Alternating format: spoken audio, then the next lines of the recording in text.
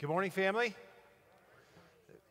My name's Troy. I'm one of the servants here. I want to welcome you if you're new or visiting with us this morning to our gathering.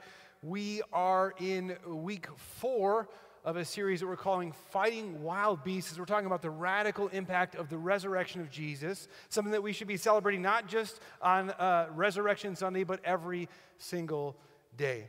Some of you who know our family, the Lather family, know that when it comes to holidays, we try to be really intentional about what we do on holidays. We want our kids to understand what we're doing for each holiday, and we have these things that we do. And one of the holidays is obviously Resurrection Sunday, and we have a number of things that we do.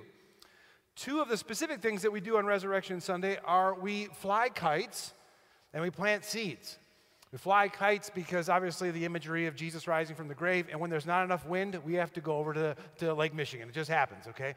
But then we also plant our garden seeds. We put them in something like this and put them in the picture window in the front of our house, and then with a little bit of warmth, and a little bit of water, a little bit of sunlight, give it a little bit of time, and these beauties right here pop up, right? I am hoping to transplant these pretty quick because they're going to outgrow this. Now, the imagery of a kite is the metaphor there is pretty clear, right? Jesus rising. But this imagery of a seed and the planting of seed is one that the Apostle Paul himself uses, and uses specifically in the chapter that we are going through to help us get our minds wrapped around the resurrection.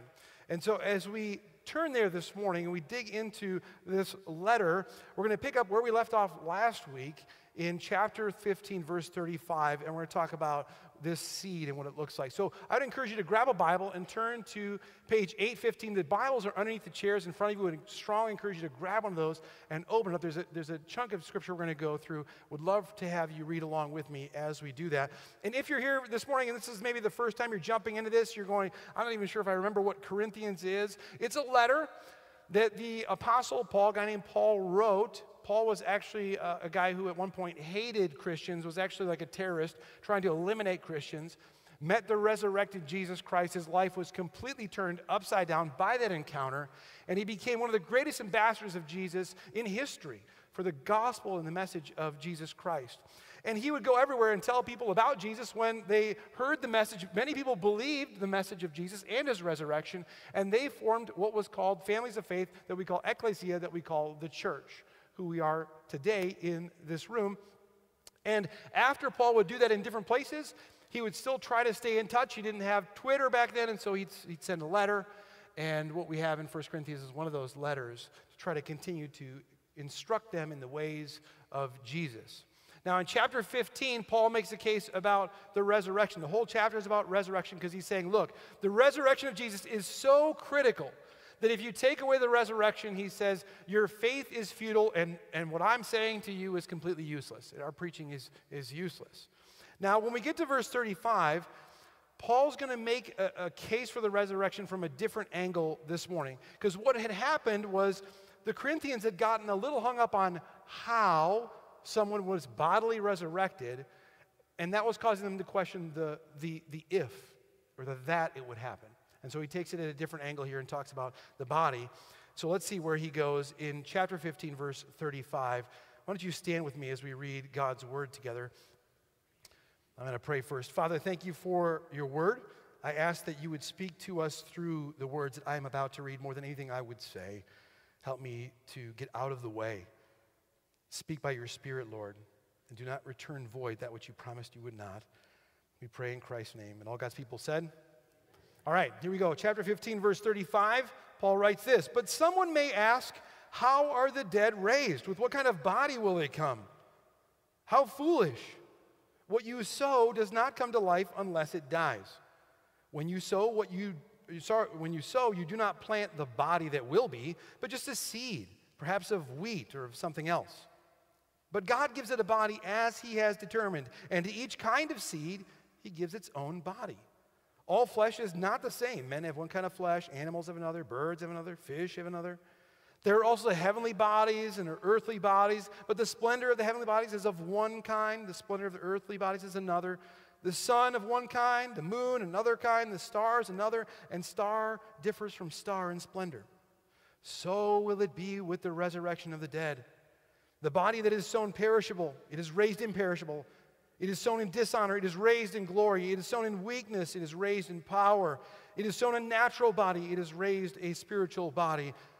If there's a natural body, there's also a spiritual body. So it is written. The first man, Adam, became a living being. The last Adam, a life-giving spirit. The spiritual did not come first, but the natural, and after that, the spiritual. The first man was of the dust of the earth, the second man from heaven. As was the earthly man, so are those who are of the earth, and as is the man from heaven, so also are those who are of heaven. And just as we have borne the likeness of the earthly man, so shall we bear the likeness of the man from heaven. This is God's word. You can have a seat. Now, before we unpack, there's a lot in here for me to unpack. Before we unpack it, I want to give you just 1 minute. Just 1 minute to look at this next slide. Here's what I want you to do is I want you to look again at this first verse. But someone may ask, how were the dead raised? With what kind of body will they come? All I want you to do is just turn and talk to someone near you and answer this question. If I died and I were to be resurrected, what do I think my body would be like? Okay, I want us to set us into the stage of where Paul's entering in here. So just turn and talk for a minute about that question to someone near you. Go ahead.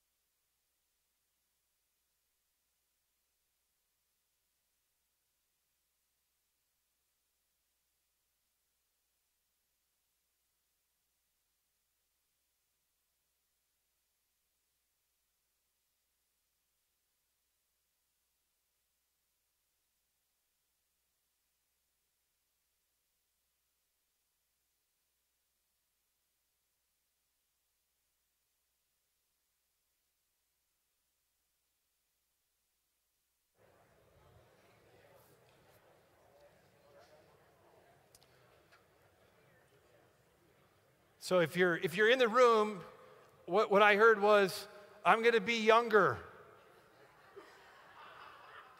Right?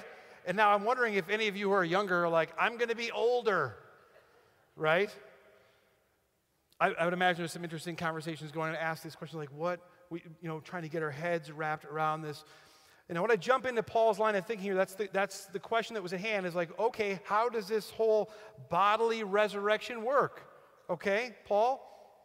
In Corinth, those who were there were some who were denying the possibility of bodily resurrection, because what they were doing is they were saying, look, this physical body and the idea of a spiritual existence, it's like oil and water. They can't mix, right? So they're just saying, hey, I don't know, Paul, how that works. And so because I don't know how that works, I'm not sure that it happens or that it works. Because they were thinking it's like oil and water. They're incompatible. And I don't think it's that hard for us to get into that line of thinking, right? Because how many of you want to be like, oh yeah, the bodily resurrection, that sounds kind of weird. Like, what is that, zombie? Like, is that Walking Dead kind of thing, right? She's like, how does that work? Even if you see one of your loved ones in a casket, for example, and you all have maybe something that comes to mind there, you have this image because you remember those things. No matter how well the funeral home has done at preserving them, they don't look the same, right? And the idea of having them resurrect from that last image you had, you're like, I don't want that. No, thank you, okay? And if someone passed away a long time ago, then that makes that even worse. This past week, I had a 3-day training in sort of like chaplaincy work, want to be better equipped to come alongside our law enforcement officers and firefighters in the city. And so as part of the training, one of the sessions that we went through was called Compassionate Death Notifications.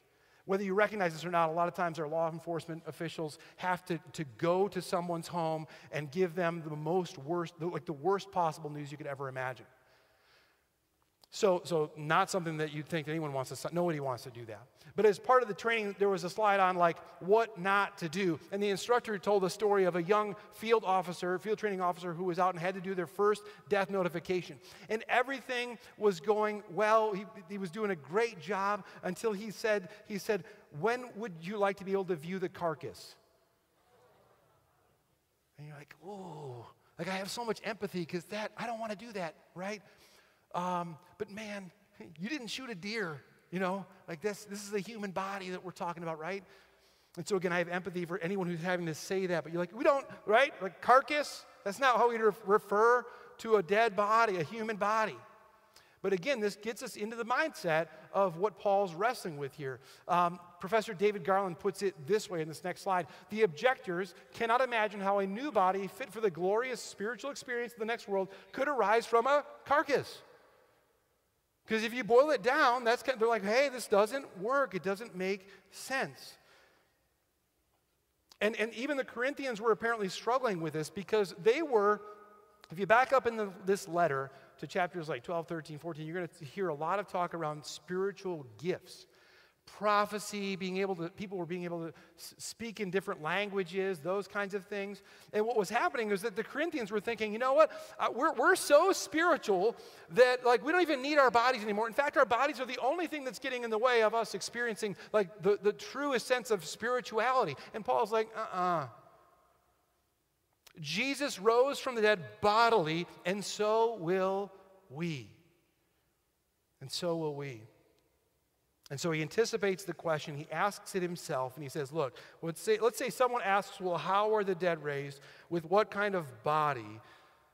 That's where he goes. And so he turns to the seed to make a point here. And he says this, he says, how foolish, what you sow does not come to life unless it dies. When you sow, you do not plant the body that will be, but just a seed, perhaps of wheat or of something else. But God gives it a body as he has determined. To each kind of seed, he gives its own body. Okay, so I have an illustration here. I need a volunteer. I'm going to pick on somebody and instead of having you come up, I'll come to you. Let's see, Tina, you're right here. All right, so Tina, I have seeds in my hand. You just tell me what those seeds are. What kind of seeds are those? No clue. No clue. Okay. Bob, how about you? You know a lot more about seeds than Tina, obviously. Sure I do, yeah. Not a clue. Not a clue. Okay, so we've got lettuce. We've got some basil. We've got, there's 4 different seeds in here.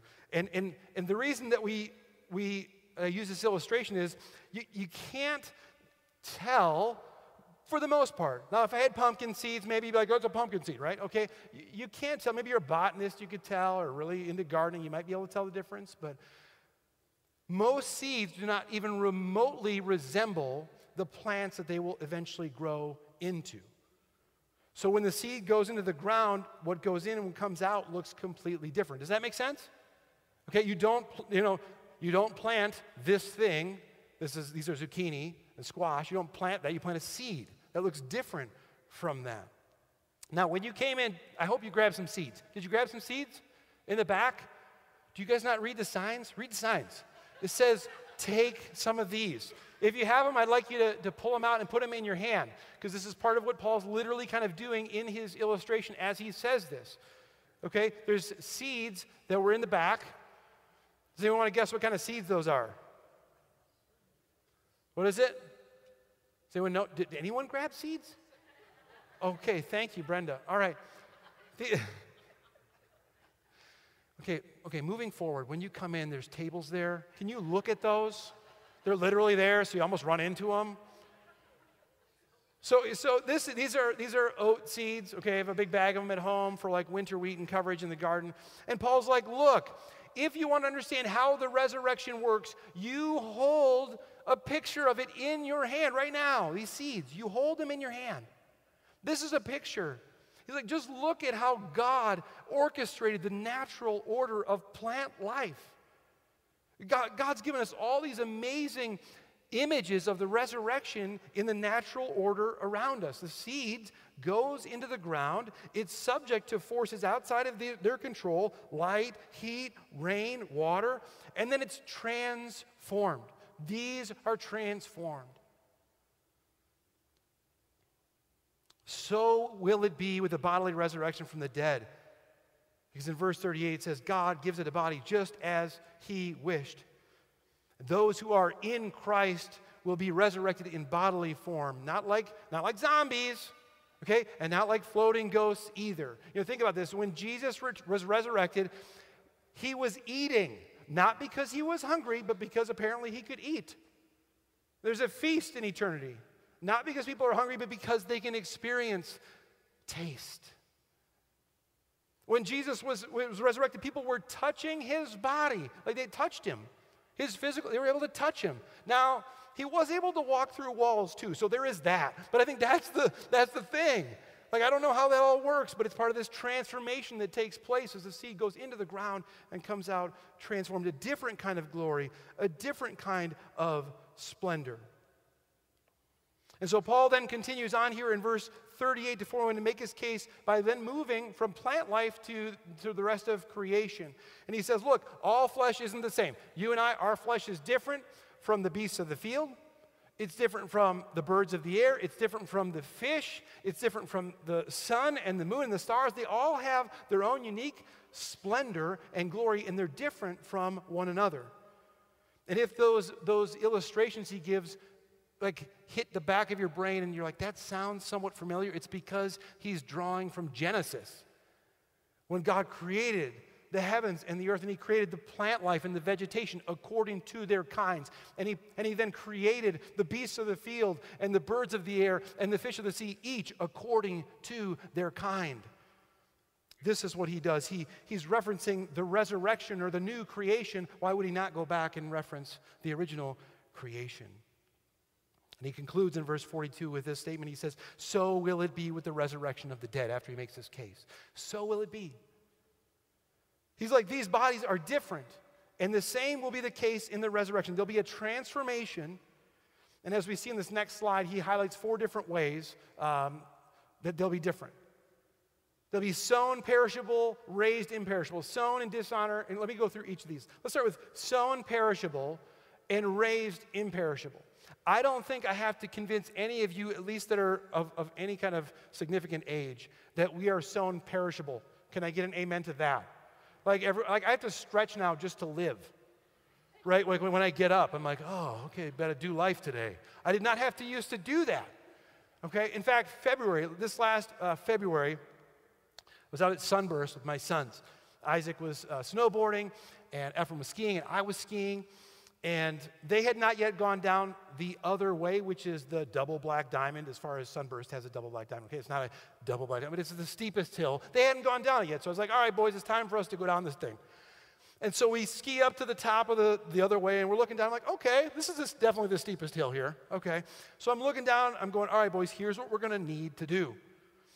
We're going to need to take this one tight, okay? So you're going to have to do some of this, all right? You're going to have to watch your edge. And I didn't just tell him. I'm like, Dad's going to go first. I'll show you how we got to do this. You can't just go screaming straight down this hill, okay? Like, it'll be bad. And so I go down, show him, get down to the bottom of the hill, turn around. And I'm like, all right, boys. I get video, take a video of it. Isaac comes down with the snowboard, does pretty good, hits his edge a little bit. And then Ephraim comes up. And I captured this on video. And we're going to look at it. Now, I asked him, son, can I show this? He's like, yeah, that's fine. So let's just take a quick look at Ephraim coming down the other way. Here he comes.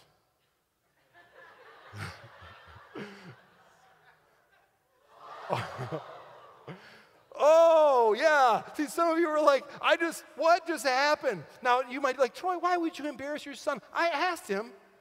He said I could show it. And I actually don't share that to embarrass him.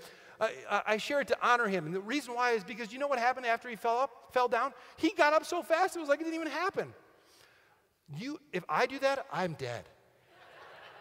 I break. That happens to me, I'm dead. And so I'm just saying, hey, this body is sown perishable. Okay, praise God. In Christ Jesus, when we are transformed, as one goes, we will be raised imperishable. Okay, second one, sown in dishonor, raised in glory. And what Paul's referring to there, it could be a couple different things, but I think it means basically we are sown in the brokenness of this world because of Adam. We now experience shame and guilt because of our sin. But because of the transformation that takes in Christ and his resurrection, placing our trust and faith in him, we will be raised in glory. Okay, that's the second one. Third one, weakness. We're sown in weakness. Again, kind of stating the obvious. We're just weak. There's weakness to us. Even this, I think about my dad. My dad is the strongest man that I have ever known. Okay, and again, I have maybe a bias there, but I remember growing up as a little boy on the farm and watching my dad do things that I thought like only forklifts were made to do. Okay, he's just so strong, works so hard. And he turns 86 this month. And he would admit, and he may be watching, he just doesn't have the same strength that he once had. Our bodies are sown in weakness, but raised in power. In the power of Jesus Christ, by his work, we will be different and transformed. And lastly, sown natural, raised spiritual. And what I think Paul means here, again, lots of different interpretations about that, but I think it's talking about, look, we're sown in the natural order, we'll be raised by the supernatural. Okay? So we're sown naturally, born by Adam, experiencing what we experience, but we'll be raised supernaturally. So he makes this case. And then in verse 45, he goes back to Genesis again, and he talks about comparing the first Adam with the last one, who's Jesus. He says this. He says, so it is written, the first man, Adam, became a living being. The last Adam, a life-giving spirit. He's like, look, if you compare and contrast, the first Adam was given life by God. And he became a living being. The last Adam, that's Jesus, he was a life-giving spirit. And so if we're in Christ Jesus, if we're in Adam, we're going to experience what we all experience right now, which you're all in Adam. That's why I got to stretch in the morning. Because we're in Adam. But if we are in Christ, supernatural will happen. In Christ, we will one day bear his image as well, bear his body, all that comes with it. Because Christ was above and before all creation, he entered into creation. And he did what Adam, the first one, could not do. He took on the perishable body, Jesus did. He took on the dishonor of the brokenness of this world, was yet weak without sin in the flesh, was the supernatural entering into the natural, so that those who trust in him would be raised with him in glory. I really like this quote that Sam Albury writes, and he says this: you don't bury a Christian, you plant them, one day to arise in perfected physical glory. The next one, poet George Herbert, also I appreciate. Death used to be an executioner, but the gospel makes him just a gardener. Family, Paul here makes this case. Even though we may not be able to grasp how the bodily resurrection happens, it doesn't change that it happens. And that those who are in Christ will be resurrected bodily, and that will be resurrected bodily in a way that we can't possibly fathom. And yet, something as simple as a seed gives us a glimpse. So besides being encouraged by this, like how can we apply this in our lives? I want to give you 3 applications for this text for those who are in Christ. 3 things. Number 1, first, I would encourage you to maybe just take a look at your license. You don't have to take them out now, you don't have time, but just take a look at your license at some point. And if there is not a little orange dot on the bottom right, I just want you to ask why not. That says organ donor. You will not need your organs. Well, what if I give my liver away?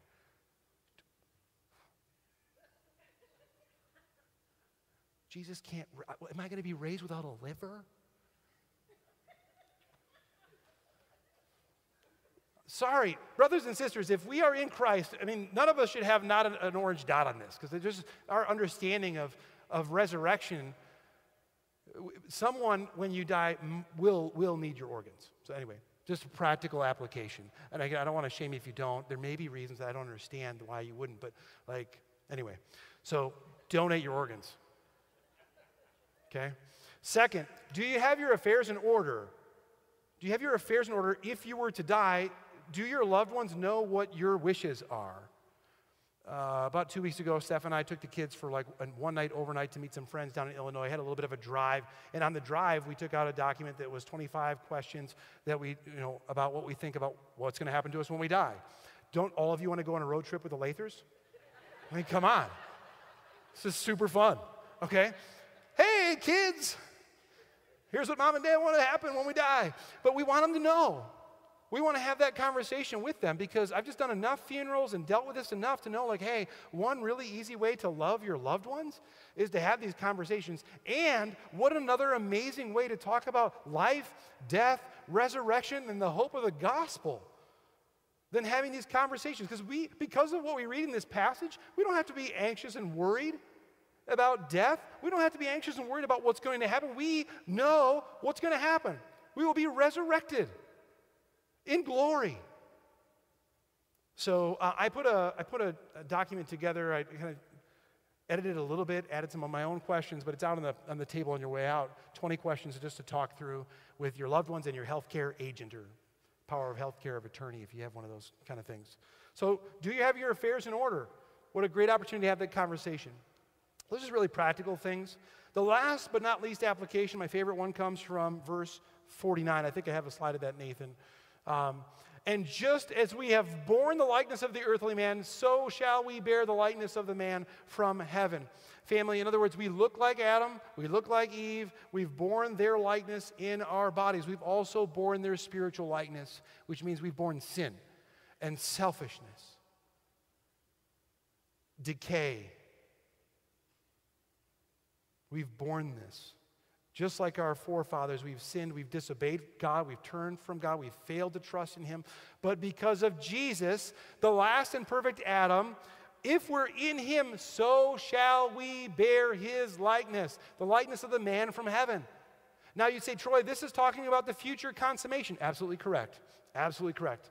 This is talking about the future, the consummation. But I guarantee you that Paul has more in mind than just that. And his challenge to us, I think, would be, why would we wait to bear the image of the likeness of the man from heaven until then? Why would we not bear his image now to everyone, every day, everywhere that we go? Amen? To bear the image of the man from heaven. Family, how will you bear the likeness of Jesus today? How will you bear the likeness of the man of heaven today? As we think about what it looks like to bear the likeness of Jesus, there are a number of different ways, probably an endless number of ways that will look. We've talked about someone who's been praying with their boss, had communion with their boss. We've talked about what it looks like to serve refugees locally. We've talked about what it looks like to go into a juvenile detention center and serve young ladies in that way. We talked to Saboch about that last week. This week I want to give you another way to consider. A couple weeks ago, I had a chance to go to the Dolphin Synchronized Swimming Show. Good job, Nora. I see you right there. Got to see Nora and Bridget Files on the team. There's other Kettlebrook family youth that are part of that, and it was really awesome. There, I had a chance to interact with a few folks, and I learned something about a friend of mine that I didn't know, and it is, some of you know who Lance Rell is. Lance Rell is the principal at Silverbrook Intermediate School, and I'm blessed to know Lance and get to spend time with him, but I didn't know that Lance had gotten his CDL, which is, your license to drive bigger vehicles. And Lance had started to drive school bus, okay? Many of you know, I don't know if you know, employers are having a hard time finding people. Did you know that? And retaining employees? School bus drivers are in the same boat. Can you imagine that? Crazy. So at the same time, for the past 4 to 6 months, we as elders and our wives have been praying about how can we serve and bear the image of Christ to the school district, which represents 6,000 children in this community. And so we were at a prayer retreat early morning a couple weeks back in that room together, and out of that, we discovered perhaps a way to love, serve, and bear the likeness of Jesus Christ to our school district in a new way. And part of that conversation was I wanted to have Lance come today and ask him a few questions. So can we give a warm Kettlebrook welcome to Lance Rowell?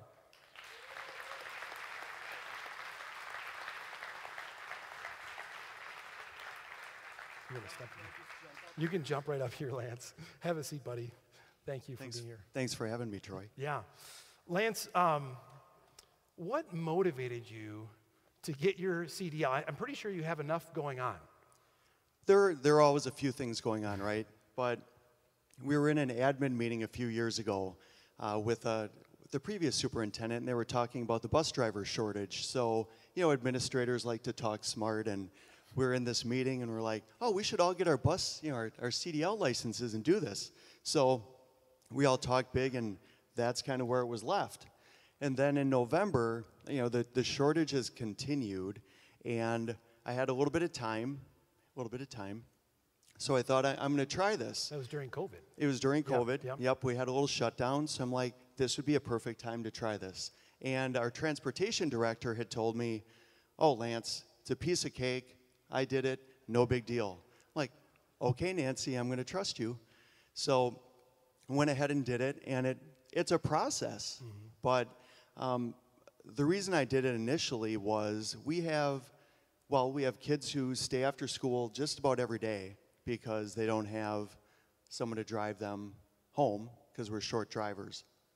We have high school sports teams who we have high schoolers driving themselves to sporting events, across the state, doing that kind of thing too. So it was something that, just kind of sits with me. Sure. And that kind of inspired me to get going. So from November until the beginning of January, did a little bit of training, there's a physical involved, but it's not too rigorous. But ended up, getting my CDL. I was looking at my license. I've got my little donor sticker on there. And then they add a few more letters when you have your CDL on there. Okay, nice. So, yeah. So now you've been driving bus. What are some of the challenges for bus drivers? Because, when I was on a bus, which was no fun, the bus driver didn't like something, he just slammed on the brakes. Everybody. I don't think you can do that anymore, right? Like. It's not advised. Okay. They didn't teach you that. No. So what are some of the challenges that the bus drivers are facing? Sure. Well, and I see some teachers in the audience, right? Teaching is a super tough job. But what's kind of interesting about teaching is that when you're teaching a class, you're facing the kids this way, right? When you're driving a bus, you're facing the kids this way. So all this stuff is happening behind you that, you have a mirror up here, but you may not see everything. So that's certainly a challenge, in and of itself. I think one of the issues that we see right now is just consistency. You all understand how important consistency is with your kids. Yep. And because of the shortage of drivers, we have routes that have different drivers every day. And they might have a different driver in the morning, a different driver in the afternoon, and definitely lacking for consistency, which doesn't help kids in general. And it certainly doesn't help kids who might have additional struggles in their lives. Yeah. So that consistency is a big part. Yeah, we have on the other side of that wall at Lance is the children's ministry, and we have intentionally people in the room almost every week just to keep that consistency. So in light of this, when we were praying, there's an idea that we think the Lord gave us that I proposed to Lance, and he liked it, and so I want to propose it to the Kettlebrook family. And the question is this: we talk about what it looks like to bear the likeness and image of Jesus. What would it look like if a bunch of us said, I've got some time, I may be retired or I'm working part-time, I want to get my CDL. Or you might say, I don't know about driving, but maybe I could be what I'm going to call an ambassador. Clever. Yeah, an ambassador. And I'm just going to be present on the bus to create support for the driver and create potentially a kingdom culture. What would it look like, Kettlebrook family, if we had pairs where a driver and an ambassador would go out together and be available to serve what is not probably the most light place in the world, which is a school bus. If you've ever ridden one, you know it can be sometimes a hard place to be, right? What would it look like if we were able to do that? If we were able to get a group together to pray before they even go to do this. Pray for the kids, pray for the drivers, and be present. So that's what I proposed to Lance. Lance liked that idea, and I want to present it to you. Now, Lance, how would this bless the kids, the bus drivers, the district, our community? Well, in short, it would just be amazing for the district and for the kids who ride buses every day. We've done a little bit of this. You know, we've ridden some buses. We've had other adults in the school ride buses, and to a person, I mean, it's a positive experience. Kids love that interaction, and again, just knowing that there's an adult on the bus keeping eyes on things makes a tremendous difference just in how the whole route goes. Like it's just positive all around. Yeah. And the drivers appreciate, For sure. that support too. A lot of them are new. A lot of drivers are just starting, in their careers and starting to do this. So a little bit of extra support like that goes a long way. Yeah. Lance, if someone's thinking, oh man, maybe I could do that, but I'm hesitant, I have reservations because this might be really hard. Yeah? I did too. What would you say to encourage them? Well, what's nice is you have two entry points, right? So the ambassador idea, really is a chance to just get familiar with how things work on the bus and get comfortable with that. If you've got a little bit of experience, maybe driving. The biggest thing I ever drove was, I used to work for Peterson Brothers Moving, a little moving truck, but that was definitely intimidating to start with. Buses are big. Yeah. But it really, if you decide to participate in the training, day one, they've got you driving that bus and you're going down the street and here we go. Mm-hmm. And you just build that comfortability. I don't know if that's a word, but we're going to use it. But it just comes that way. So you have a couple different entry points as far as that goes. And obviously bus drivers would be paid. The ambassadors would not. Sorry, folks, we'd be volunteering. But that's the challenge. This is the challenge we want to hold out. And some of you might be like, Troy, I can't do that overseas thing. Troy, the Afghan thing, that kind of weird, I can't get my head around that. What about a school bus? What about if a handful of us, a dozen of us, 20 of us said, yeah, we want to do this? That's the challenge. Now, if you're here this morning and that, we don't have anything laid out. Lance and I, this is all just theory right now. But if you are at all interested, with zero commitment, I would ask you to take out a Connect card in the seat back in front of you and just put your name, phone number, and the word bus on it and put it in the box in the back on the way out, the offering box. And what we'll do is we'll just get together those and we'll dream together. We'll pray together and say, what would this look like? So I would strongly encourage you to pray and say, Holy Spirit, are you speaking to me in this morning? Am I one who could potentially do one of these two different roles? That's what our ask is this morning. So, Lance, thank you for being here. I'm going to, if it's okay, I'd like to pray for us and for this. So, Father God, thank you for this day, and thank you for this unique opportunity that you have before us, that we might be able to bear the image of the man from heaven, Jesus Christ, our Savior, in this way. As a family, Father, if there is anyone in the room, Lord, that your Spirit is impressing upon their heart a movement to step out, perhaps someone who just has a couple extra hours a day to do this. Lord, may they say yes. May they put their yes on the table, and may we figure out a way to support the district in this way and bring the image and likeness of Jesus Christ to the school buses of this district. Father, we thank you for Lance and for him willing to, obviously, he's a servant at heart. He wants to serve the children. So we thank you for the ways that you are reflected in him in this, because he is the one who made himself nothing and took on flesh. And so, Father, thank you for Lance in this. I pray you bless his efforts in this. I pray that you'd bless our school districts, that you would speak into the lives of all 6,000 of those children by your Spirit. They would come to know you, to give their lives back to you for what you've done for them. And so we pray this for your sake and your glory in Jesus' name. And all God's people said, amen. Amen. Can we give Lance a hand? Thank you. Thanks, Lance. Praise God. Praise God.